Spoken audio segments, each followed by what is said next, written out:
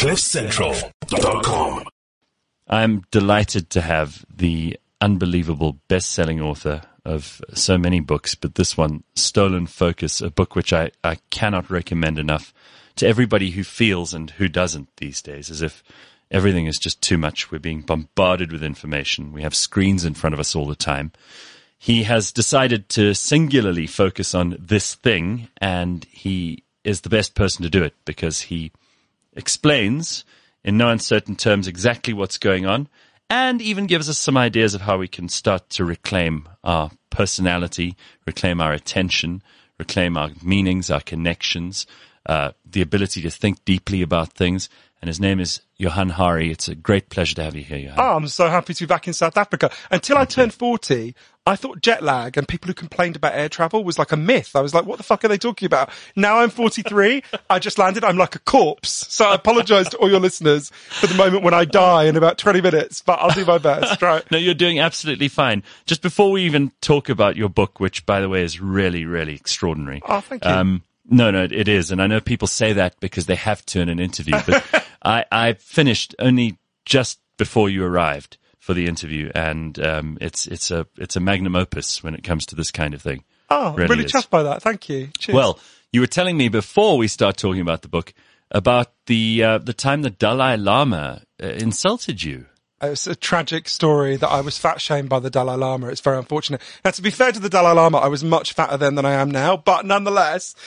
So I was like a baby journalist. I think I was 23. Yeah. And I can't imagine why, but I got sent to interview the Dalai Lama, which is a ridiculous situation to be in. And, you know, I believe when you interview a powerful person, even if you agree with them on most things, you've got to challenge them on a few things. Otherwise, Sure. it's just in PR. And so I was Fluff looking up. interview. Yeah. Exactly. That's not my style. So I was curious about, has the Dalai Lama, although of course I think the Chinese occupation of Tibet is monstrous. I was curious, is the Dalai Lama, does he have any dodgy views? Turns out he's got some really terrible views along with some really admirable ones. So he's very anti-gay. You shouldn't use the other holes is an actual quote for the Dalai Lama. He thinks disabled people are being punished for what they did in a previous life. Not great. Not great. So the first 20 minutes, we're getting on great, getting along nicely, talking about China. Tibet, yeah. And then I thought, well, I'll transition now. And it was bizarre because I started asking about the gay stuff and the disabled stuff. And he started pretending he didn't speak English. He's like, I don't understand this question. And I'm like, I know you speak English. I just saw you give a speech in English.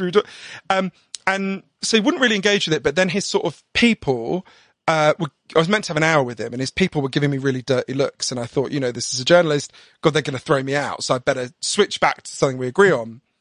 So I said, Your Holiness, you've always been very critical of income inequality in the West.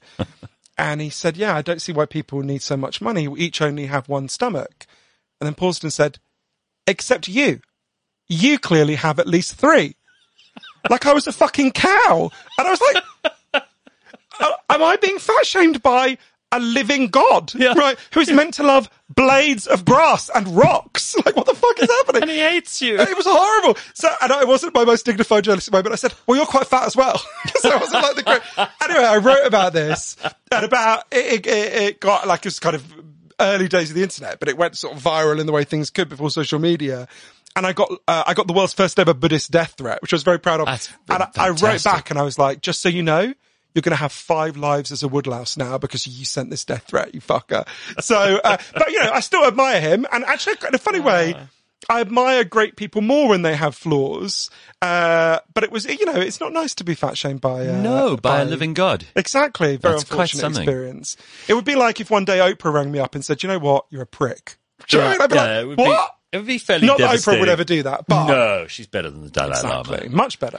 So She book, should be given her own province to run. Exactly. Who wouldn't I go think and live she in does. that? It's called Hollywood. Oh, God bless her.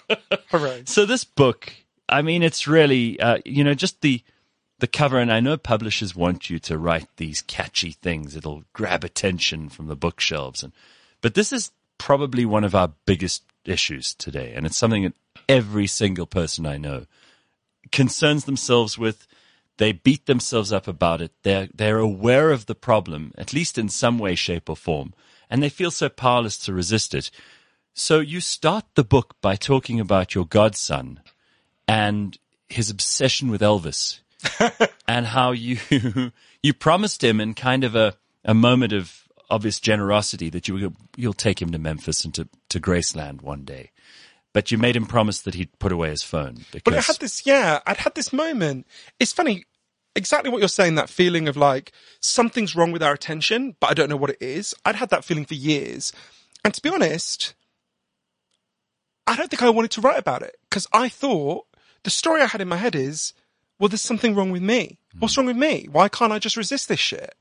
And that feeling really put me off this subject. And then it just felt like with each year that passed, things that require deep focus that are so important to me, like reading books, having proper long conversations, watching films, were getting more and more like running up and down escalator. You know what I mean? I could still do them, but they were getting harder and harder. And I was looking at the scientific evidence, and I was trained in the social sciences at Cambridge University, and like seeing the evidence that this is happening to lots of people, right? The average office worker now focuses on any one task for only 3 minutes. You know, for every one child who was identified with serious attention problems when I was 7 years old, there's now 100 children who've been identified with that problem. But I kept thinking, I don't want to look at this. And then I had this moment, like you mentioned. So I've got a godson, and it was incredibly cute because when he was 9, he developed this brief but incredibly intense obsession with Elvis Presley. And what was amazing about it is he seemed to genuinely not know that impersonating Elvis had become like a kind of terrible cliche. I think he was the last person to do a totally sincere impression of Elvis. And at night, when I would tuck him in, it would get me to tell him the story of Elvis's life over and over again. Obviously, I skipped over the bit where he shits himself to death on the toilet at the end. And one night I mentioned Graceland, where Elvis lived. And he looked at me and he said, will you take me to Graceland one day? And the way you do with 9-year-olds, I was like, yeah, sure. No, next week it'll be fucking Legoland or whatever. Yeah. And he said, no, I really mean it. Do you swear one day will you take me to Graceland? And I said, I absolutely swear. And I didn't think of that moment again for 10 years until so many things had gone wrong. So he dropped out of school when he was 15. And by the time he was 19, this will sound like an exaggeration. It's not. He spent literally all his waking hours virtually alternating between his iPad, his iPhone, his laptop, and his life was just this blur of WhatsApp, YouTube, porn. And it really felt like he was kind of like whirring at the speed of Snapchat when nothing still or serious could touch him. And one day we were sitting on my sofa in London, and all day I'd been trying to get a conversation going with him, and I just couldn't. And to be honest with you, I wasn't that much better, right? Yeah. I was staring at my own devices. And I suddenly remembered this moment all these years before, and I was like, hey, let's go to Graceland. And he looked at me totally blankly. He was like, what? I didn't even remember this. And I reminded him. And I said, look, let's go all over the South. We've got to break this numbing routine. But there's one condition, which is if we go, you've got to leave your phone in the hotel during the day because there's no point us going if you're just going to stare at Snapchat the whole time. And he really thought about it. And I could see that he wasn't happy with this way of being. And he really thought about it. And he said, look, I'll do it. I promise I'm going to do it. And I think it was literally 2 or maybe 3 weeks later, we took off from London. We went to New Orleans first. We went all over the South. A couple of weeks later, we arrived at the gates of Graceland. And this was before COVID. Even then, there's no person to show you around. No. What happens is you're given an iPad and you put in earbuds and the iPad shows you around. It says, I did the facial expression you're doing now. And it says, go left, go right, tells you about the room you're in. And every room you go in, there's a representation of that room on the iPad, a picture of it. So we're walking around Graceland, I'm sort of slowly realising that no one is actually looking at it. Everyone's sort of staring at their screen or occasionally taking out their phone to take a selfie and putting away. I get a bit sort of irritable. And we got to the jungle room, which was Elvis's favourite room in Graceland. It's got loads of fake plants. And there was a Canadian couple standing next to us. I'll never forget them. And the man turned to his wife and he said, honey, this is amazing. Look. If you swipe left, you can see the jungle room to the left. And if you swipe right, you can see the jungle room to the right. And I laughed because I thought he was kidding. And I looked at them and they were just swiping back and forth. And I leaned over and I said, but hey, sir, there's an old-fashioned form of swiping you could do. It's called turning your head because we're in the jungle room. You don't have to look at the picture of it on the internet. We're literally there. You can look at it right with your own eyes. And they looked at me like I was completely deranged and backed out the room. And I turned to my godson to laugh about it. And he was standing in the corner staring at Snapchat because from the minute we landed, He just couldn't stop. He could not stop. And I went up to him and I did that thing that's never a good idea with a teenager. I tried to grab the phone out of his hands. And I said to him, I know you're afraid of missing out, but this is guaranteeing that you'll miss out. You're not present at the events of your own life. You're not showing up at your own existence. And he stormed off, understandably. And I wandered around Memphis on my own that day. And I found him that night at the Heartbreak Hotel where we were staying up the street. He was sitting by the guitar. He was sitting by the guitar-shaped swimming pool. And I went up to him and he was looking at his phone and I apologized to him for getting so angry. And he said, I know something's really wrong, but I don't know what it is. And that's when I thought, I need to stop putting off thinking about this. I need to go and investigate this. So I ended up going on this huge journey all over the world, from Moscow to Miami to Melbourne, to interview over 200 of the leading experts on attention and focus and to learn what's really happening to us. And crucially, for me, this is the most important thing. Well, what do we do to get our attention back? Well, I mean, you also told a brief story about your visit to the Louvre, to the most famous work of art in history, where the Mona Lisa's on the wall there now behind bulletproof glass. I mean, just the other day it was attacked by somebody. Oh, was it? I didn't know. Well, someone painted it, but right. I mean, it was, it's protected. Either way, and I noticed this when I was there, I don't know, about 8 years ago. Nobody's really looking at the Mona Lisa. You watched it for a while. You actually waited to see if anyone would spend more than a couple of seconds just looking at this great work of art, which has spellbound and mesmerized people for generations. And all they were doing was taking selfies. Well, when you see, it's really interesting when you stand there. And I recommend anyone who's planning to go to Paris, actually go and look at this, because it's a really interesting phenomenon. What happens is there's a huge crowd in front of the Mona Lisa, and people sort of wrestle their way to the front. But the minute they get there, they turn their back on the Mona Lisa, take out their phone, take a selfie, and walk away. Almost everyone does that. I stood there for at least an hour, and no one looked at the Mona Lisa for more than a few seconds. And it was so interesting to me, seeing this all over the world. It seemed to me a symptom of something much bigger, which is this kind of catastrophic disintegration of attention. It means that the Mona Lisa smile now looks like this quite ironic, hey, why won't you guys look at me like you used to? But and the reason this is so important is, I would say to anyone listening, think about anything you've ever achieved in your life that you're proud of, whether it's starting a business, being a good parent, learning to play the guitar, whatever it is.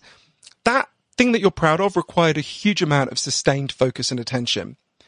And when your ability to pay attention breaks down, your ability to solve your problems breaks down, your ability to achieve your goals breaks down, you feel less competent because you are in fact more incompetent. So this is, it can seem like a minor irritation, not being able to pay attention. It's the prerequisite to everything else. One of the leading experts on attention in the world, an amazing man named Dr. James Williams, said to me, imagine you're driving somewhere and someone throws a huge bucket of mud over your windshield. Yeah. Doesn't matter what you've got to do when you get to your destination. The first thing you've got to do is clean your windshield, because you can't do anything if you don't sort that out. And that, to me, is the attention crisis, right? There's bigger problems in the world, but if we don't solve this problem, we can't get to any of the bigger problems. I have to just explain something. Sorry. I just did a TV interview where they put makeup on you. Makeup on me, and have a slight allergic reaction because I once wrote a book about why we should legalize drugs years ago called Jason Scream. If you've argued for legalizing drugs and you start rubbing your nose in public, it looks very dodgy. Cocaine addiction.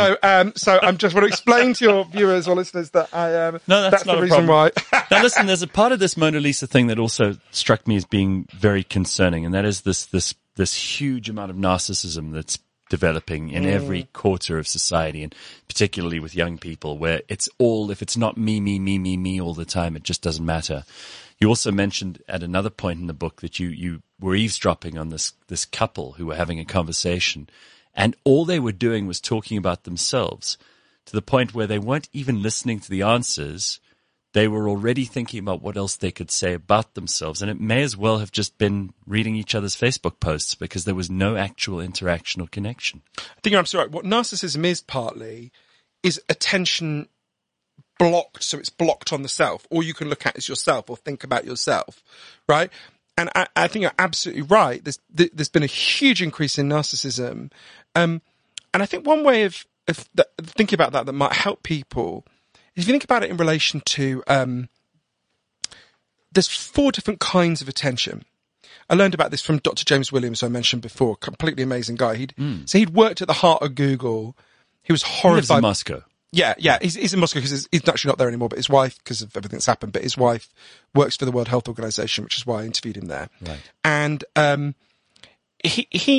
he was just horrified by what Google were doing to people's attention. He quit and became, I would argue, the leading philosopher of attention in the whole world.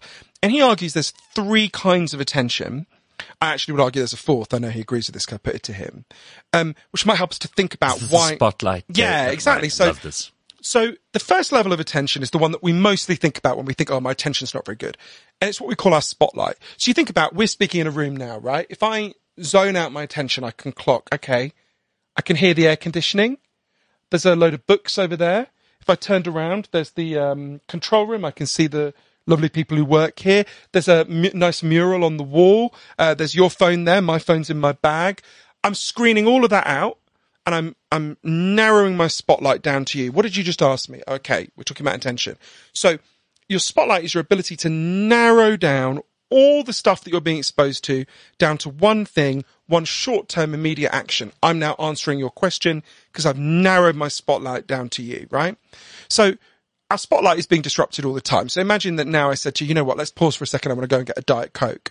And I go to the fridge, and on the way there, I get a text from my friend Rob, and I start reading it. I'm like, oh God, what's happened here? I start replying. And then I'm like, why the hell did I come into this room? I forget, I come back and I don't have my Diet Coke, right? That kind of thing's happening to us all the time. So that's the kind of low level disruption of your spotlight that's happening to most people, you know, a lot of times throughout the day, right?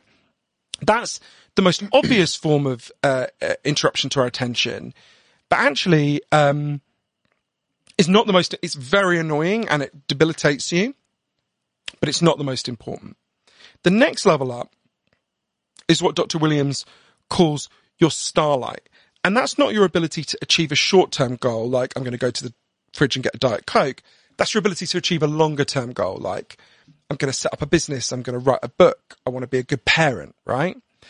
And he argues, that, and there's lots of evidence for this, if you're jammed up in the short term, your ability to achieve your longer term goals starts to break down as well, right? It's called your starlight because if you're lost in the desert and you don't have GPS, you look to the stars and you're like, oh shit, that's the way I was heading, right?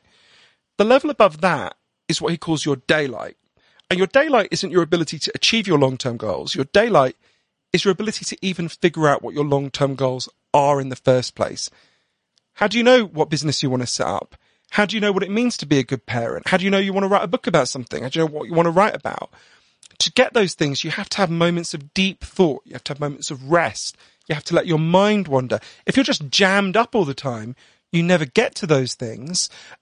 He argues the phrase he uses, you decohere. You lose your ability to even think about what your long-term goals are in a coherent way. You start to feel like you don't quite know who you are. And then there's a level of, it's called your daylight because when a room is flooded with daylight, you can see it most clearly. And there's a level, I would argue, even above that, which I would call our stadium lights, which is our ability to see each other and to achieve longer term goals collectively, right? Which comes back to narcissism. We can see this happening all over the world in countries as different as Britain, Brazil, and Burma. We can't listen to each other. We scream abuse at each other. We are lost in anger and rage and caricatures of the other side. And when this is happening in so many different places, you know there's an underlying dynamic that's going on, right? We can talk, I'm sure we'll talk more about what that underlying dynamic is. So at all these levels, what seems like a relatively small thing, my attention isn't as good as it used to be, you realize actually opens up onto the whole of your life and the whole of the life of the society. When attention breaks down, you start to have all sorts of cascading problems, which is why it's so important that we understand the scientific evidence for the 12 causes of attention problems, which range quite widely. A lot of them I had never even thought about when I started doing the research for Stolen Focus, and crucially what we do about them.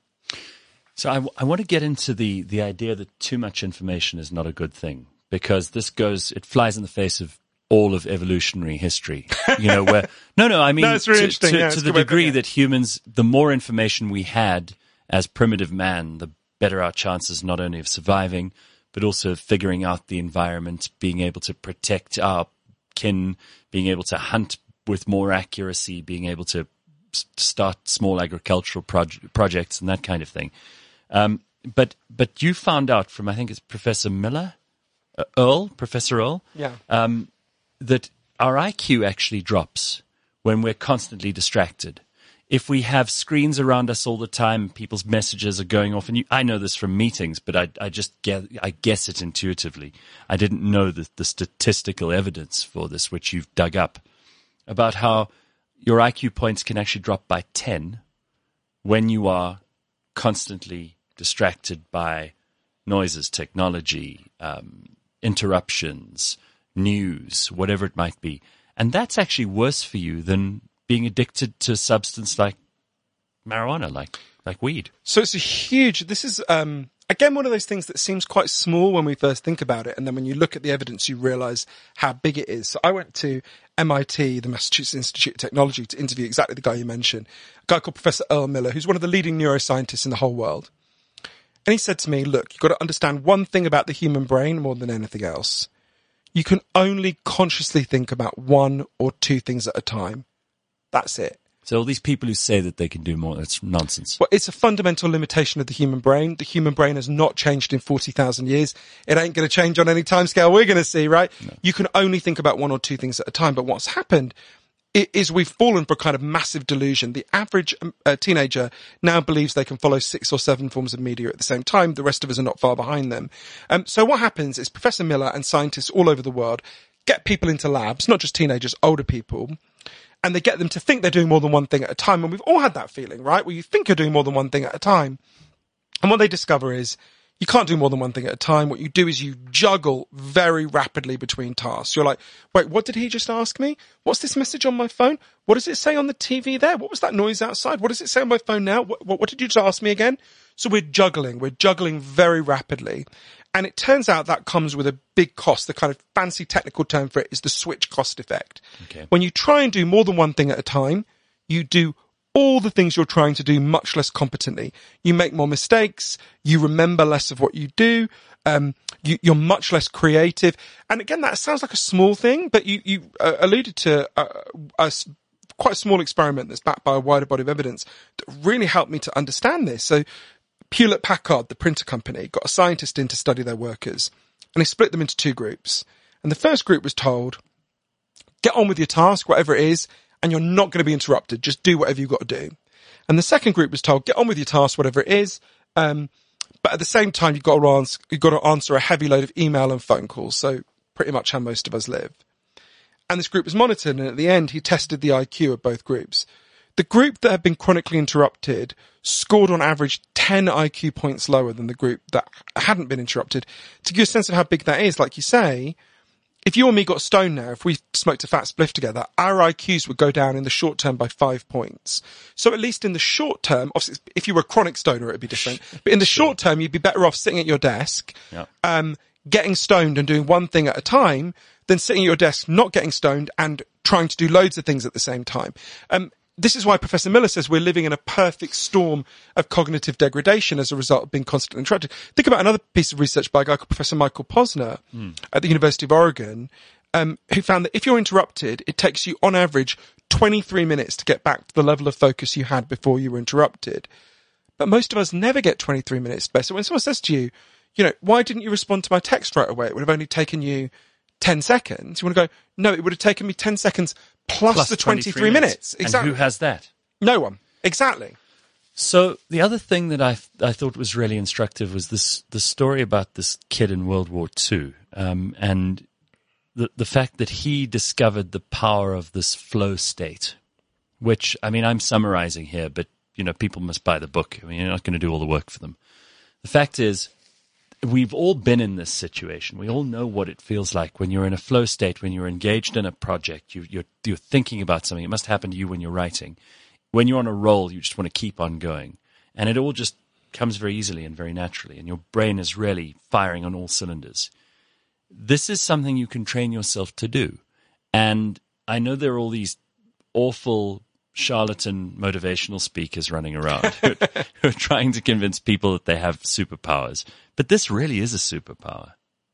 Yeah, that's a really good way of putting it. The guy who discovered this, who I interviewed, I'm pretty sure I did the last interview he ever did, sadly, because he died soon afterwards. But a completely amazing man named Professor Mihaly Csikszentmihalyi. It took me so fucking long to learn how to say that name that I'm going to say. You helpfully explained us how to say his name in the book. I am going to keep saying that surname throughout this conversation, just because it took me so long. So he's an amazing guy, and he discovered, like you say, everyone listening will have experienced a flow state. It's when you just get into the zone doing something. And it can be anything. It can be making bagels. It can be doing brain surgery. It can be rock climbing, whatever it is. It's when you're in the zone, you're doing something, you're really deeply in it, and time seems to fall away. And it's not difficult to do, actually. It's incredibly easy when you're in a flow state. You know, the way one rock climber put it is when you're in flow, it's like you are the rock you're climbing, right? So Professor Csikszentmihalyi first identifies this in the 60s. What is this psychological state? And he basically spent 60 years researching it and made incredible breakthroughs. And he's one of the most influential psychologists of the last century. And he discovered loads of things. So he discovered that, crucially, flow is like a kind of gusher of attention that exists in all of us, right? And crucially, it's both the deepest form of attention you can provide, and once you get into it, the easiest form of attention to provide. So I was like, whoa, this is a good deal. How do we do it, right? And he discovered a huge number of things about this, but I think there's 3 that would help people listening who want to maximize their chances of getting into a flow state. So and there's no guarantee, but this improves your odds. Firstly, you've got to narrow your focus down to one thing, right? If you're trying to do 3 things at once, you'll never get into flow. So you've got to be, I want to paint this canvas. I want to write this chapter. I want to climb this rock. You've got to do one thing.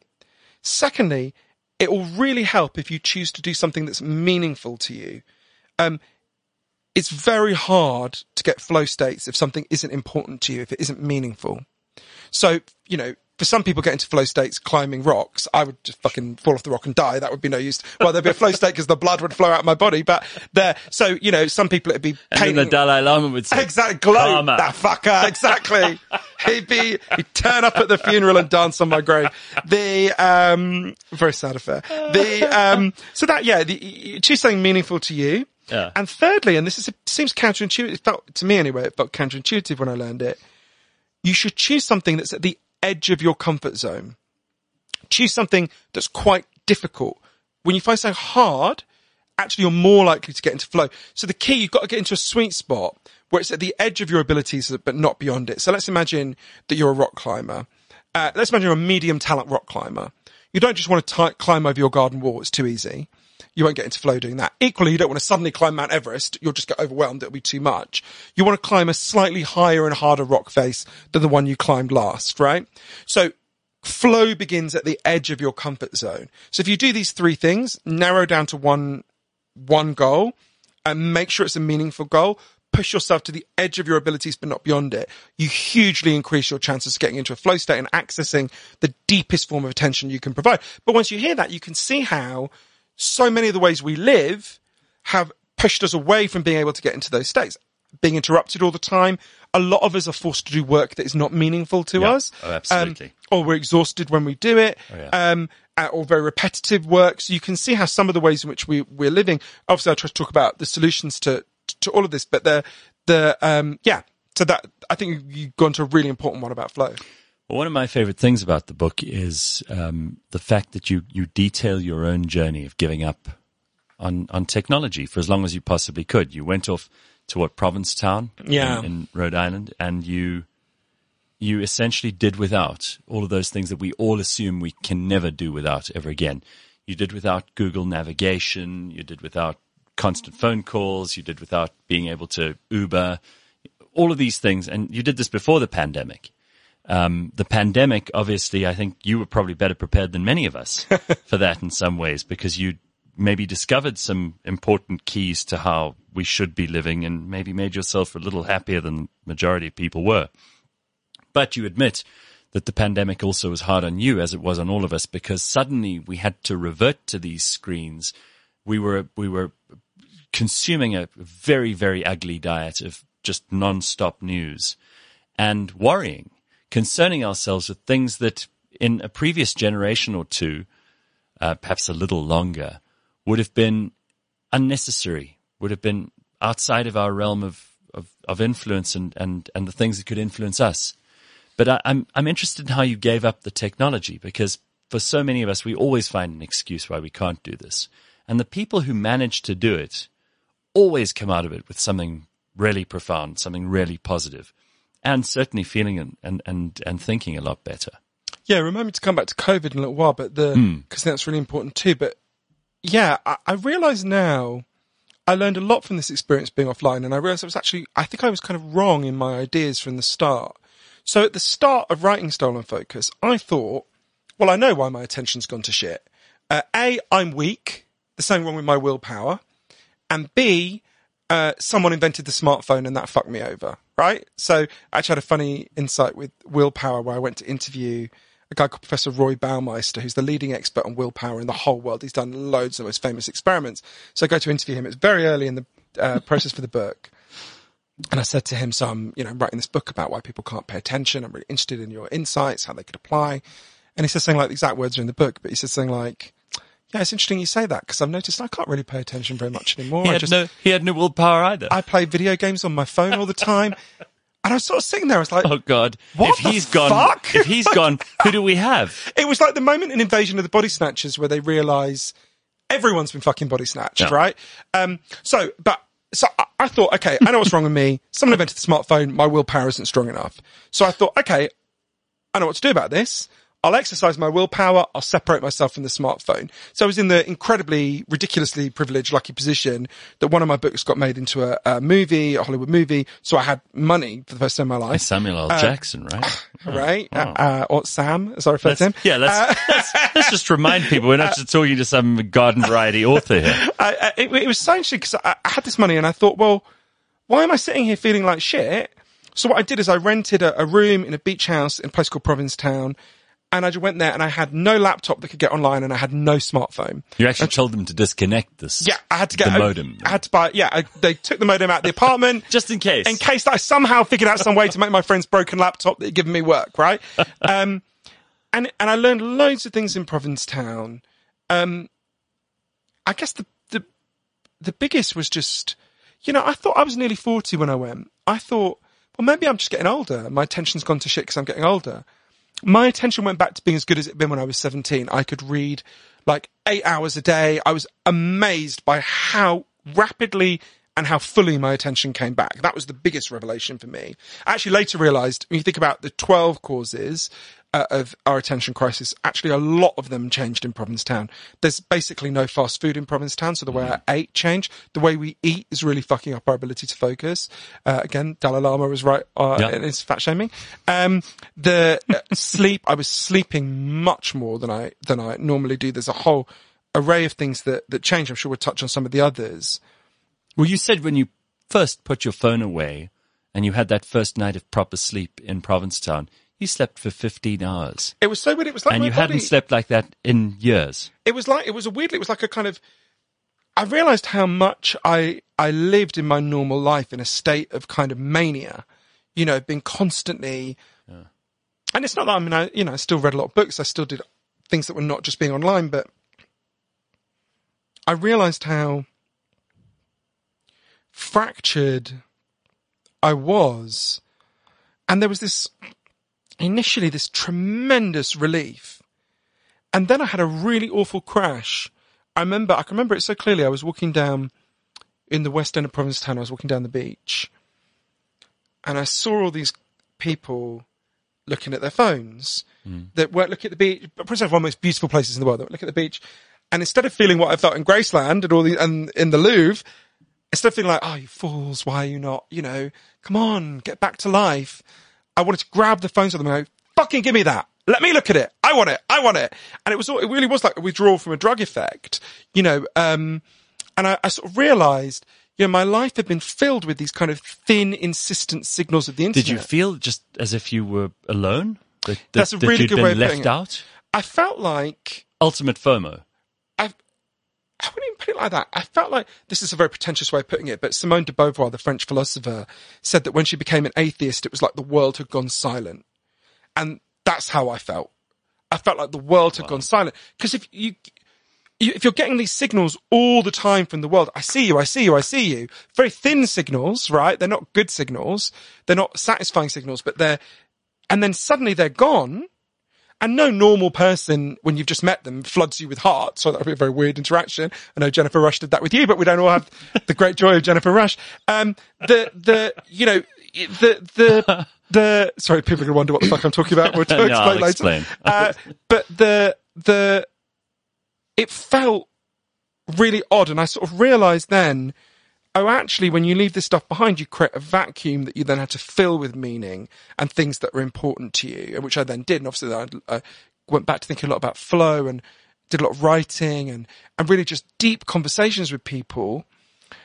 And I remember at the end of my 3 months in Provincetown, 3 months completely offline, there's a lighthouse at the edge of Provincetown, and I was looking back over the Cape and I could see everywhere I had been for 3 months. And I remember thinking, God, I'm never going to go back to how I was before. Why would I go back? It's been amazing. And I got the ferry back to Boston and I got my phone back from my friend Shailene and my laptop. And within 2 weeks, I never quite went back to where I was before, but I was like 70% back to where I was before. I felt really sick about it. And actually, it was, again, Dr. Williams who helped me to understand it when I went to see him in Moscow. He said, look, the mistake you've made, Johann, is it's like thinking the solution to air pollution is for you personally to wear a gas mask, right? I'm not against gas masks. If I lived in Beijing, I'd wear a gas mask. But it's not the solution to air pollution. The solution is to actually solve the source of the pollution, right? And that was when I was like, oh, what does that mean? And then I ended up going on this big journey and I kind of realized with 11 of the 12 factors that are harming our attention that I write about in Stolen Focus, I think it's sort of two levels at which we've got to deal with them. I think of them as defense and offense, right? Mm-hmm. So there are loads of things we can do as individuals to defend ourselves and our children. And a lot of my books is about what we can do with our kids, obviously. Defend ourselves and our children against these factors that are degrading our attention. So to give you an example of one, obviously I give dozens in the book, but I'll give you an example of one. I always feel a bit like a QVC person when I say this, but I don't get any money for this, I'll show you. So if you go online, you can buy something called a K-Safe. I've got one at home and one in my office. K-Safe is a plastic safe. You take off the lid, you put in your phone, you put on the lid, you turn the dial at the top and it will lock your phone away for anything between 5 minutes and a whole day. And if you want to get the phone out before then, you just have to smash it, right? And then you'd have to buy another K-Safe. There's also an app you can put on your laptop called Freedom that just cuts you off either from specific websites. So say you were addicted to Twitter or Pornhub or whatever it might be, it can block you from them specifically, or it can block you from the entire internet. And so I use both of them. I will not have my friends come around for dinner unless everyone puts their phone in the phone jail, right? I won't sit down and watch a film with my partner unless we're both imprison our phones. I use my phone jail 4 hours a day just to get a clear mind. I would say everyone with children, you know, and a lot of people with kids who are telling their kids to use their phone less while staring at their own phones. I would say everyone who's got kids have at least an hour a day where you all imprison your phones. And you have to talk to each other. So it's just creating some of those spaces. There's lots of other things, obviously. And you've stuck to this. I mean, this is, you know, you were giving yourself a very hard time because when you left Provincetown, you thought, I'll never go back. And then you ended up doing that in 2 weeks, but not really. Well, I had this amazing relief in Provincetown. Then I come back and I had a slump and then I realized, I have to build techniques to protect myself, right? Okay. And then I started to build in lots of techniques of which this is one of them. But I want to be really honest with people because I don't think other books about attention are honest with people, not fully honest with people. I am passionately in favour of these individual changes. They will really help. I urge everyone to do them. I do them. But on their own, they're not going to solve the problem. Because at the moment, it's like someone is pouring itching powder over us all day.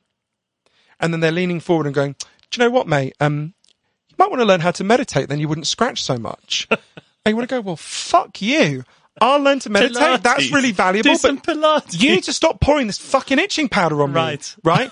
So we've got to actually, this is why I talk about offense. We've got to actually take on the factors that are doing this to us.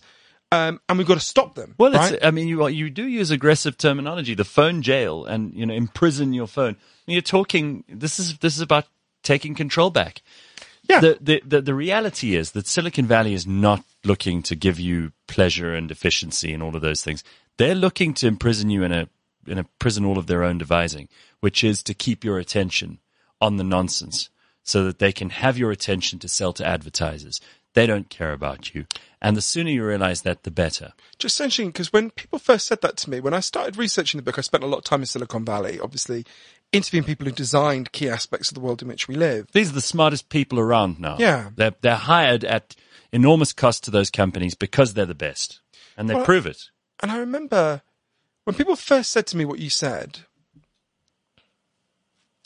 I thought that sounds a bit simplistic to me. It sounds a bit conspiratorial. Sinister. Yeah.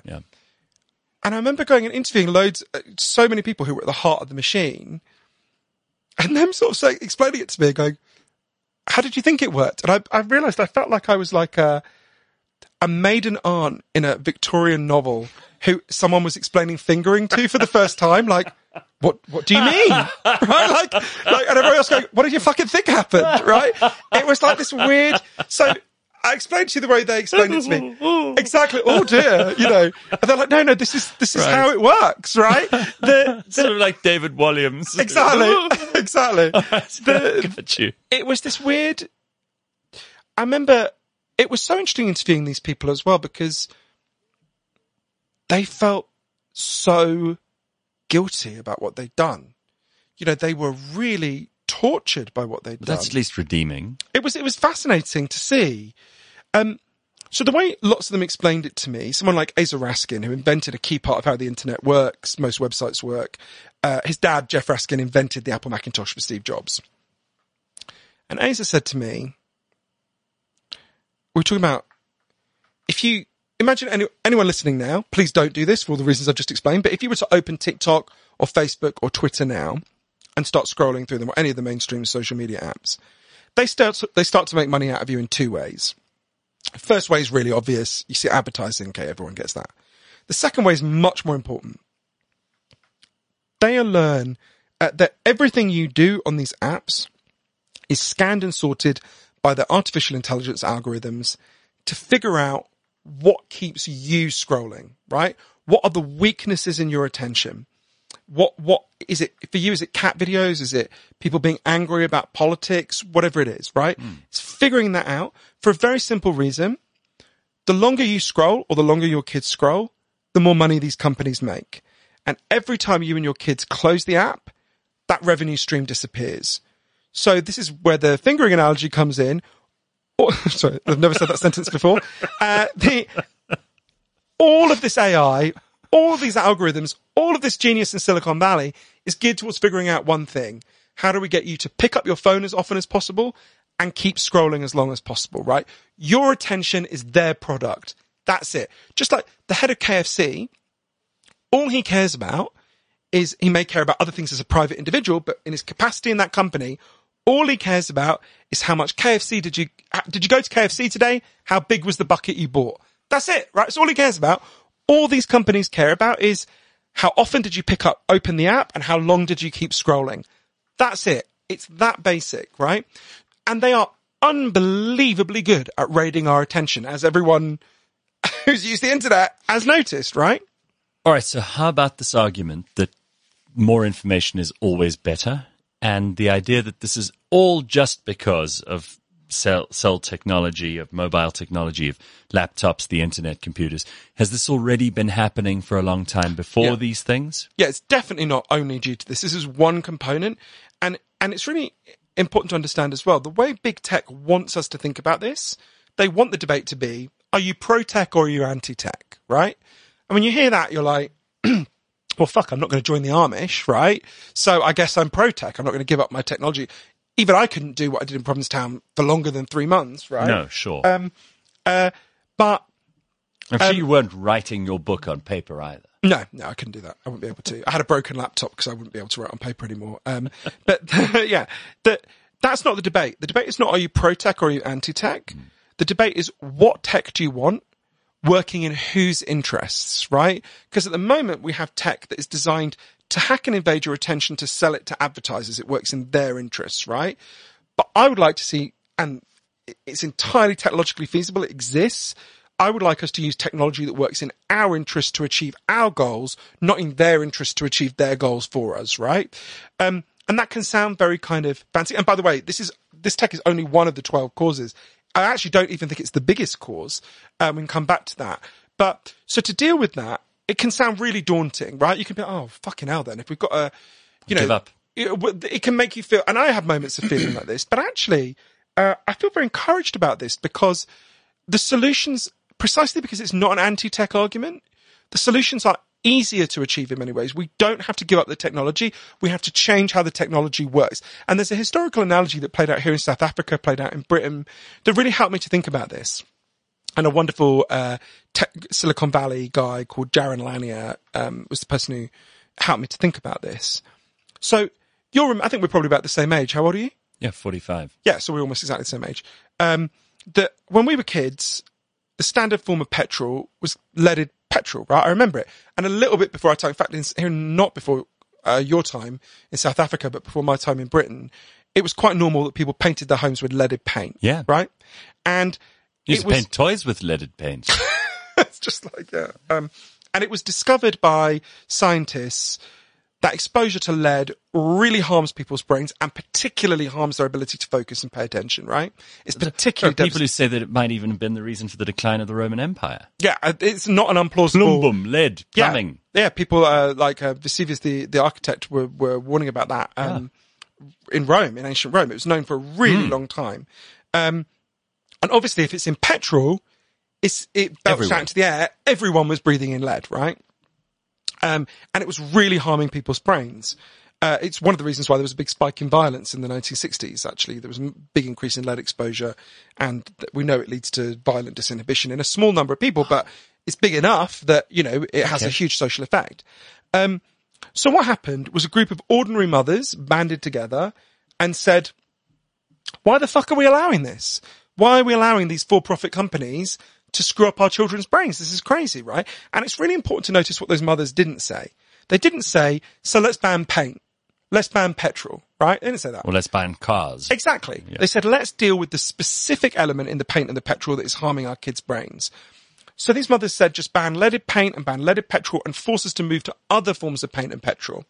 And at first, they were ignored. Like Gandhi said, first they ignore you, then they laugh at you, then they fight you, then you win, right? These mothers were ridiculed, but they fought like hell for their children.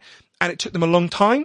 But everyone listening knows we don't have any leaded paint anymore. We don't have any leaded petrol. They're gone, right? They don't exist anymore. There's a few countries in the world where they do, but almost everywhere ban them. As a result, the Centre for Disease Control in the US calculated the average child is 3 to 5 IQ points higher than they would have been had we not banned the lead in that petrol, right? Now, to me, that's a really good model for actually almost all of the 12 causes of attention and focus problems that I'm writing about in Stolen Focus. They identified the specific element that's harming us. They banded together. In the case of lead, there was nothing you could do to protect yourself at an individual level, right? If it's in the air, sure, there's nothing you can do. I mean, you can try to move to the countryside, I guess, but that's it. They identified what had to be done, and they fought for it to be done, and they fought over a long time, and they succeeded. So when it comes to tech, I mean, for all of the 12 factors, for all of the 12 causes, and some of them are even bigger than tech, but for all of the 12 causes that are harming our attention and focus, there's a fight like this that we can do. So think about, I remember saying to Asa, who I mentioned before, who invented a key part of how the internet works. I remember discussing this analogy with Asa and saying, well, what's the equivalent of the lead in the lead paint for our tech? Yeah. What's that one element? And he said, it's the current business model. So at the moment, like we were saying, the way these companies make their money is the longer you scroll, the more ads you see, the more money they make, right? But he explained, social media doesn't have to work that way. We can have all the social media we currently have and have it operate on a different principle, which almost everyone listening has experience of. In fact, I guess everyone listening has experience of. So there's two alternative business models, right? So he said that business model, the current one, the kind of fancy term for it is surveillance capitalism. Yeah.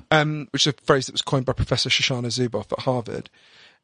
So that business model, Asa said, just say it's inhuman to have a business model that is designed to hack and invade us and our kids' attention. We don't allow it. It's like lead and lead paint. And he said then they would have to move to one of the other two business models. And like I say, everyone's got some experience with them. The first one is subscription. Okay. Everyone knows how HBO works, Netflix. You pay a certain amount of money. In return, you get access to the product. So maybe it'd be a very small amount every month. But the key thing is then all the incentives change. Suddenly, at the moment, you're not the customer of Facebook and TikTok and Twitter. You're the product they sell to the real customer, right? Your attention is the product they sell. But suddenly they have to go, not, how do we hack you in order to invade your attention? How do we get you to opt in? Exactly. What do you want? Oh, it turns out you want to meet up with your friends offline because it turns out, as we all learned in the last 2 years, looking into each other's faces makes us feel good, whereas fucking doom scrolling through pictures makes us feel like shit. Okay, let's design it. Let's add a button that goes, oh, these are your friends who are nearby who want to meet up. The whole thing could be designed to promote and encourage people to meet up offline rather than as it is at the moment to keep them scrolling. Pay us and you don't have to see the ads. Exactly. And we won't watch you the whole time like a creep. We won't monitor you. We won't invade your attention. So that's the one. We won't What's make the you other feel one? like shit. So the other one, and everyone listening will have experience of that, is think about the sewers. Before we had sewers, we had shit in the streets. This is obviously still some part of great our start. allegory. This, right. And then we all pay to build the sewers, and we all own the sewers together, right? You own the sewers here in Johannesburg. I own the sewers in London.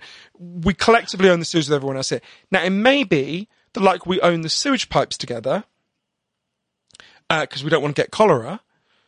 We want to own the information pipes together because we're getting a kind of cholera for our attention and I would argue our politics, right? So one form could be public ownership independent of government. If you think about how the BBC works in Britain, right? Every British person who owns a television pays a license fee. Right. We do it here. BBC We're supposed to. Yeah. The BBC works for us, but it doesn't work for the government, right? It works for the British people. It's not perfect, but it is the most respected media institution in the whole world, right? Which does tell you something. So we could have an independent, public ownership, independent government. But whichever model we choose, the key thing is to understand you can have all the benefits. You still have Facebook, you still have Twitter, you still have TikTok, but they're not designed to hack and invade your attention. They can actually be designed to heal your attention. Good luck getting China to opt into that. Well, actually, funny enough, although I despise the Chinese communist what they tyranny. have done is they've forbidden their own children to be on there, and they restrict gaming to once a week and on the weekends. And it's not worth having a horrible communist tyranny in order to get that, don't get me wrong. No, sure. But what they if you look at what they a very high price. Exactly. But you look at what they're doing for their own look at what they're doing for their own people, where they do actually, now some of that is they restrict these things because they're for despicable reasons where they want to control political information and political dissent and so on. But some of that is also they're seeing, look, this has real problems, this causes real problems for children in particular, and that's why we have to regulate it. But think about, if people think, oh, well, we can't do that, that's too difficult, right? Think about what happened in Australia 2 years ago now. So Scott Morrison, who's a centre-right Prime Minister, not someone I'm sympathetic to in general, he said, so as is happening everywhere, advertising that used to go to the media, print media, now goes to Facebook. So even though people are getting their news from a newspaper on Facebook, none of that money is going to the newspaper. So it's just bankrupting the news media all over the world. So Scott Morrison said, to his credit, said to Facebook, well, you've got to start giving a percentage of your advertising revenue to the news media. Right? Because you're benefiting from the news media providing the service on Facebook. It's obviously in the interest of the country that we have news gathering. You've got to pay a percentage. And Facebook shit the bed.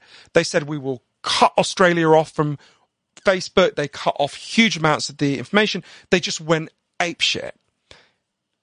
And Scott Morrison stood his ground and quietly Facebook gave in. Right? They didn't give in quite the way Scott Morrison asked, but they gave in. Right? What that should show you is we are much more powerful than them, right? Yeah. They are a despised little group of very rich people. Yeah.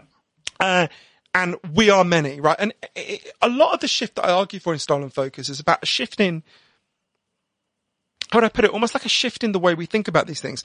Firstly, we need to stop blaming ourselves. It's not your fault. The book is called Stolen Focus because someone stole it, right? And not just the tech companies, these 11 other forces as well. But also, we need to realize we are not medieval peasants begging at the court of King Zuckerberg for a few little crumbs of attention from his table, right? We are the free citizens of democracies, right? Hard-won democracies, in the case of this country in particular. Yep. We own our own minds, and we can take our minds back if we want to. We're not just subjects of these bigger forces, right? That we can, one person said to me, the axe existed for 1.4 million years before anyone said, guys, should we put a handle on this thing, right? The entire internet has existed for less than 10,000 days, yeah, right? Absolutely. We can deal with this and the 11 other factors if we want to. I went to places that are dealing with these problems, from New Zealand to France. And as you said, it doesn't have to be a binary choice between anti or pro-tech. It's absolutely not. You can have both. I mean, there is more information available to the average human being now than ever before. There's a huge and a lot amount of it is great about tremendous and useful. Exactly. And we want that. You're exactly right. But you shouldn't have to be forced to choose between that and your sanity. That's a brilliant way of putting it. So if that's true, I want to go back to the analogy that was made by, I think, Dr. Williams, where he explains how you crash a website. Because this is instructive, and I thought it was probably one of the best examples in my mind. You crash a website by overloading it with information, by accessing it from as many places as possible, and essentially just breaking the system. You fragment its ability to actually respond to every digital request that's coming in. And our brains must operate in a similar way. Yeah, there's a term for that I'm blanking on because I just landed. But where you, for example, when the Russian state want to crash a website, they just get loads of people to log on simultaneously. It just overloads the server and causes a system crash. And he argues something similar to that is happening in our minds, right? We're just being hugely overloaded. And this combines with lots of other factors, like we sleep 20% less than people did a century ago. The food we're eating is, and actually it's worth coming back to something you mentioned before about COVID, right? If you think about, so at the start of COVID, a lot of people I knew who weren't doing the heroic work of, emergency services, things that had to carry on.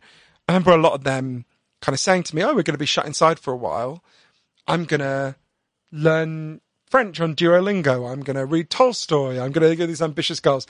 And you will have noticed no one fucking read Tolstoy and no one learned French, right? You said you were going to read Tolstoy, didn't you? I did that in Provincetown, but no, that was before. But actually people during COVID Googling, how do I get my brain to work, went up by more than 300%, right? So, and I think I was kind of weirdly well prepared to understand, and I think this particularly relates to South Africa in a funny way. I'll explain.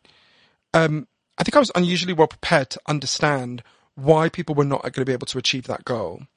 Because shortly before COVID hit, I'd interviewed an amazing woman called Dr. Nadine Burke-Harris, who later became the Surgeon General for California, the most senior medical figure in the state. But when I interviewed her, she was a very distinguished doctor and an expert on stress and how it affects the brain. And she said to me, so imagine one day you were walking down the street and out of the blue a bear attacked you. Right? And you survived. In the weeks and months that followed, something completely involuntary would happen to your attention.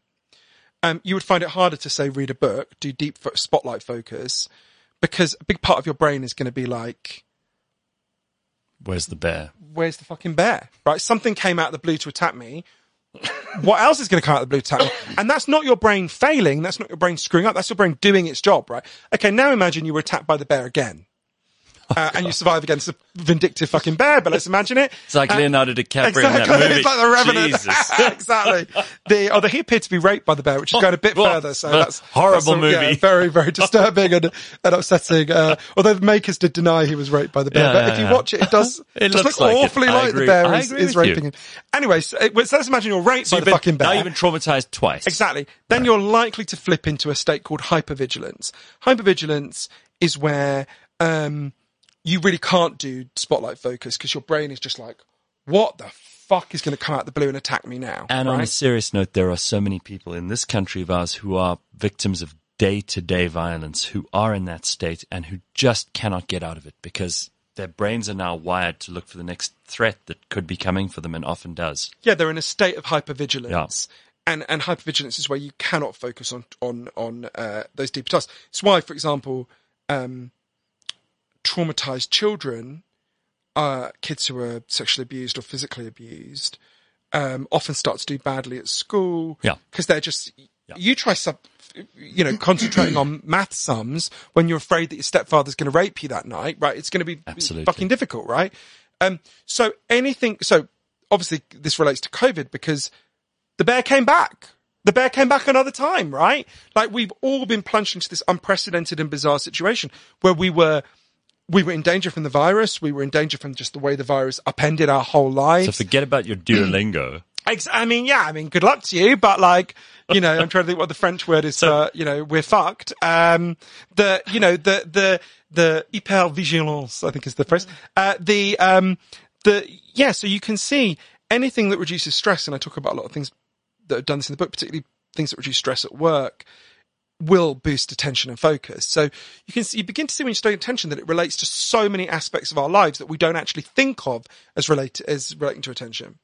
Now, I know lots of people are going to look at this book and say it's a self-help book, and they're going to be looking for your 12 things that we must try to avoid, and they're going to look for the spotlight and the daylight and the starlight and your stadium lights.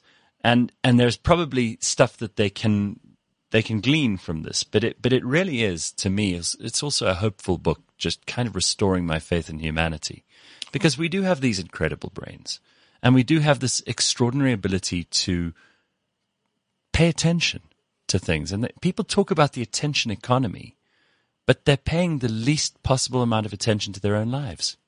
That's a really good way of putting it. And people could read Stolen Focus as a self-help book, and that would be a perfectly reasonable way to read it, and that you can read it purely for personal advice for yourself and your kids. But the reason I don't think of it primarily as a self-help book is because that, like we were saying, that part of it is so important, but on its own, it will get you a long way. It will enrich your life. It will make you better if you try all these forms of individual defense for yourself and your children. But the truth is, if you're being invaded and attacked, my friend Tristan Harris, who was also at the heart of Google, has become one of the most outspoken dissidents, said, look, you can try having self-control, but every time you do it, there's 10,000 really fucking clever, doesn't swear as much as he wouldn't say fucking, there are 10,000 really clever engineers at the other side of the screen. They are fucking engineers. They are fucking engineers. I would go as far as to say they are motherfucking really are. Engineers. They're at the other side of the screen trying to undermine your self-control, right? So absolutely you should defend yourself, and I talk about lots of ways you can do that, and not just on the tech issue. But we've got to stop those engineers from doing that to us, right? And we absolutely can do that. We've taken on much bigger forces in history that have screwed with us, right? We can deal with these issues.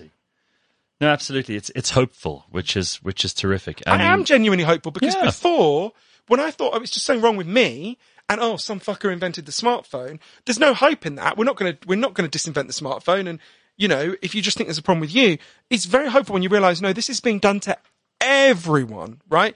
It's being done by big forces. There's a great pleasure in understanding what's actually going on. At some level, we know all these books saying, you've got this huge problem paying attention, but just do this meditation app for 3 minutes a day. You're going to be fine. We know we've been sold a load of shit on this, which is not to disrespect meditation apps, which I'm in favour of. And what I loved is you said it's okay to also just get lost in your own thoughts and daydream a little bit. That kind of distraction is very good. Yeah, mind wandering. Right? Exactly. Yeah. So mind wandering is what happens.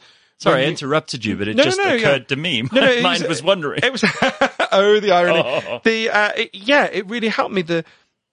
Actually, one of the most important forms of thinking is what happens when your mind just wanders when you don't have any immediate focus for it, right? So we've really lost mind wandering. If you watch people in a supermarket queue, everyone's looking at their phone, right? No one's mind wandering. This overstimulation, but actually it's when your mind is wandering without anything obvious to think about that you have your best ideas, that you become creative, that you process what's happened in the past and you anticipate the future. This was a big revelation for me because I used to sort of fucking feed my mind like a foie gras goose, it's being force fed, right? And actually now I give myself at least an hour where I go walking without anything, without listening to podcasts or anything. Often that is the most fertile hour of my day. But mind wandering has been hugely crowded out by everything that's, by the changes that happen. It's not a priority because it doesn't earn you money. Yeah. And you're not learning facts. But even if your only concern was learning money, and obviously I don't think that should be your only concern in life, but even if it was, actually there's lots of evidence. Most scientists have their best breakthroughs when they're mind wandering, right? We've all had that experience where you sitting, you're plugging away at something and you don't know what to do. Well, and then you just let your mind relax and it comes to you. It was what Newton with the apple. Yeah. Archimedes with the screw. Exactly. No, it was the crown in the water. Exactly. You let your mind wander and you figure out things. It really is. It's a tremendous work, and Johann, it's such a great pleasure to spend time with you. What a pleasure! Hooray! Yeah, I do hope that we'll see more of you and that we'll hear more of you and read more of you. But what's on the agenda? I mean, are you traveling the world doing this now? I'm actually writing a book, publicizing this book, or are you busy with the next? I've been in Las Vegas for a lot of the pandemic because I'm writing a book about. Excuse me, I'm not meant to talk about it too much, but. Series of terrible crimes that have been happening in Vegas for the last 10 years. So I've been researching it for a long time, 10 years now. So that will be my next book. Yeah. Spectacular. So it was a weird place to spend a pandemic because you're surrounded by people whose response to a massive global contagious virus was to go, let's go to Vegas. Yeah. So you're surrounded by amazing and deranged people. And South Africa's deranged. I mean, are you having fun here or are you just working? Well, I had a really weird experience in South Africa. The longest time I've ever spent here was 10 years ago when I spent a lot of time with, I haven't written about this yet, so I shouldn't talk about it too much, but a religious cult in KwaZulu-Natal. Oh, I interviewed the two women who escaped from there. Oh, really? From Moses Hlongwe's cult? Very, very interesting. Oh, really? Yeah. And it's still going. Interesting. It's still going. I spent a lot of time with them and it was fascinating because he's, people who don't know, confusingly, he's called Moses. He claims to be Jesus. They live in the ark. And it was fascinating the time I spent with them. I thought he would be a crazy fraud, and he's absolutely not a fraud. He's a sincere lunatic. So he's a true believer? Yeah, I absolutely believe that. Yeah. I interviewed his daughter who left, and she said a sentence that's really stayed with me. I should laugh. It's not funny. Go on. She said, because she was really disheartened by the whole experience. She said, it's very sad when you discover your father is not the Messiah, she said to me. Oh. I was like, join the club. I wonder how many mothers are upset when they find out their sons aren't the Messiah. Exactly. So anyway, I hope I have a happier experience. You don't have any time to have fun because it sounds like... That was fun in a kind of weird and paying attention to horrible killings in Vegas and having to... watch with microscopic you see, I like dark messiahs. I find dark, crazy, violent things fun. Fun is not quite the right word, but you know what I mean. Fit some fun in as well. Exactly. Hooray! Very special. I Lovely really enjoyed to see this. you. Thank and you I meant so to much. say my publishers will tase me if I don't. Anyone who wants to know where to get the audiobook, the ebook, or the physical book, you can get it from any bookshop, basically. And you've put a whole bunch of interview clips on the internet too. Yes, you can listen for free to loads of interviews with loads of people we talked about if you go to stolenfocusbook.com. And I meant to say you can get it at any good bookshop, but the truth is you could get it at shit Even bookshops. Bad ones, yeah. Exactly. We don't have like a test where you're like, sorry, mate. I don't think there's such a thing as a shit bookshop. That's true. And they're few and far between these days, so we must appreciate them when we There run is no into shit them. bookshop. Exactly. Yeah. I found a horrible little bookshop full of very, very old, very dusty books, and it was one of my favorite places. Of course. The And old that's a ones are place the you best. can focus. Amazing. All right. Well, thank you. It sounds like a kind of an ironic compliment, but I really appreciate how much attention you've paid to the book and the subject. So I really enjoyed this. Thank you so much. If I didn't pay attention to this book and then I tried to interview you, it would be the ultimate failure. Someone came up to me in the street and said, I saw you being interviewed. I'm really interested in your book, but I can't pay attention enough to read a book. Could you just give me the headlines? I was like, no, fucking read the book. Sure, here's the précis. Exactly. Fuck off. No. Love it. So, thank you so much. Great. Cheers. Thanks so much. Terrific. CliffCentral.com